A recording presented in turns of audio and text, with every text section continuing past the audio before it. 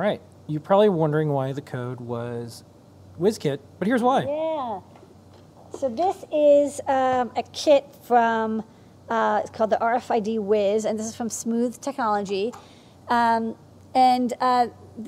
Technology actually, the main designer used to be an Adafruit peep, so it's great to see folks going off and designing their own kits, and then we get to stock it. So they do a lot of escape rooms and installation and art exhibits, and there's a lot of things where it's like you want a card that will turn something on or off. Like it's like, you know, when you touch something to something else, something happens. And, you know, if you know Arduino, yeah, it's not too hard to code up, but a lot of people, they don't want to do all the wiring and the relay and, you know, the protection circuit and all that stuff. So this is a board that has an ATtiny on it, and you can see it plugs into, the red board is an RFID reader, and the blue button is the program button. So what you can do is you hold a card over it and you hold down the you know, learn button, and it learns about that card. And then you see when she moves the card back and forth, the green light indicates, and you can't hear the relay because it's a GIF, not a movie. But the relay is turning on and off. And so it's really, really easy way. You just power it with 12 volts. You get a relay out. The relay can do, I think, 240 volts up to maybe, yeah, 250 volts AC up to 10 amps. So you can control pretty significant equipment with it. You know, basically just use this for art projects, installations, museums, escape rooms, you know, automation inside your home. Yeah, and on the product page, there's a couple videos that are linked in the photos. Just click through and you can see both of them. They put together some really good videos. Yes. Next up. Okay, next up we have a STEMMA Qtification of the ADXL 343. So this is a revision. This board is still red. This was a collaboration project between us and DigiKey and Analog Devices before they, no, actually, Analog Devices is still Analog Devices. That's why it's red, because ADI and DigiKey both like the color red. And this features the ADXL 343. It's very, very, very similar to the ADXL 345, but it's very affordable. Now comes in a STEMMA QT format with 2 STEMMA QT ports, so it's plug and play. This is a great, solid triple axis accelerometer. I really, really suggest this for like rock solid performance. You don't get weird flaky behavior. It's like tried and true. This is like a decade old or more, 15-year-old accelerometer chip from Analog Devices. So it's well established. Does I think 2, 4, and 16 plus or minus G. It's on the back actually. Can you go?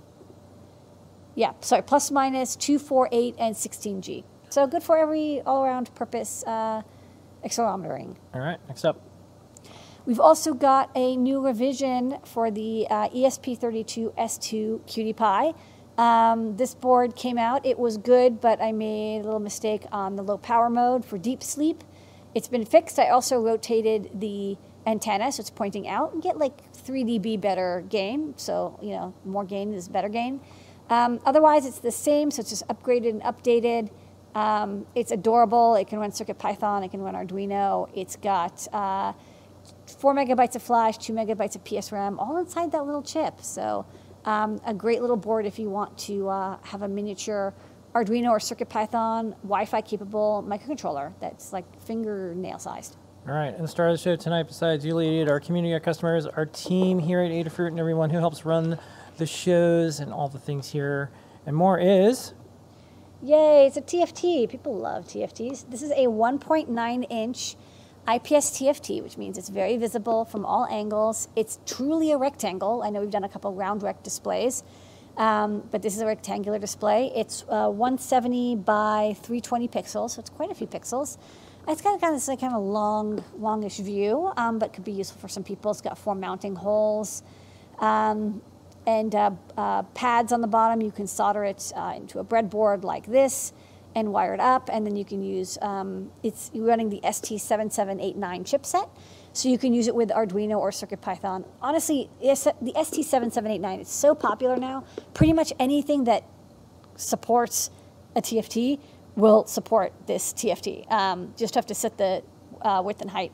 On the back, it's got a micro SD card slot, so if you want to use that to store like GIFs or images or animations, or whatnot, you can do that. And there's also an iSpy connector. We're going to be doing more stuff with iSpy, but we're getting started with just making sure that all of the boards that we ship have this connector. So people, it's kind of like a stemma for SPI displays. Make it very easy for people to, snap open and connect a TFT without doing all the breadboard wiring. All right, you want to show it off? Yeah, I thought I could show it off real fast on the overhead. This is it with a SAMD 21 QT Py. So it's a nice crisp display. As you can see, it's IPS, and so it's very visible. You don't get any of the color. It gets a little darker because it's not as close to the camera. But it doesn't have color distortion up to plus minus 80 degrees. Full color display, I don't know, it's kind of nice. It's a nice little size. 170 by 320 pixels. It could be good for like a little text output or a control interface. Okay, and that is new products this week.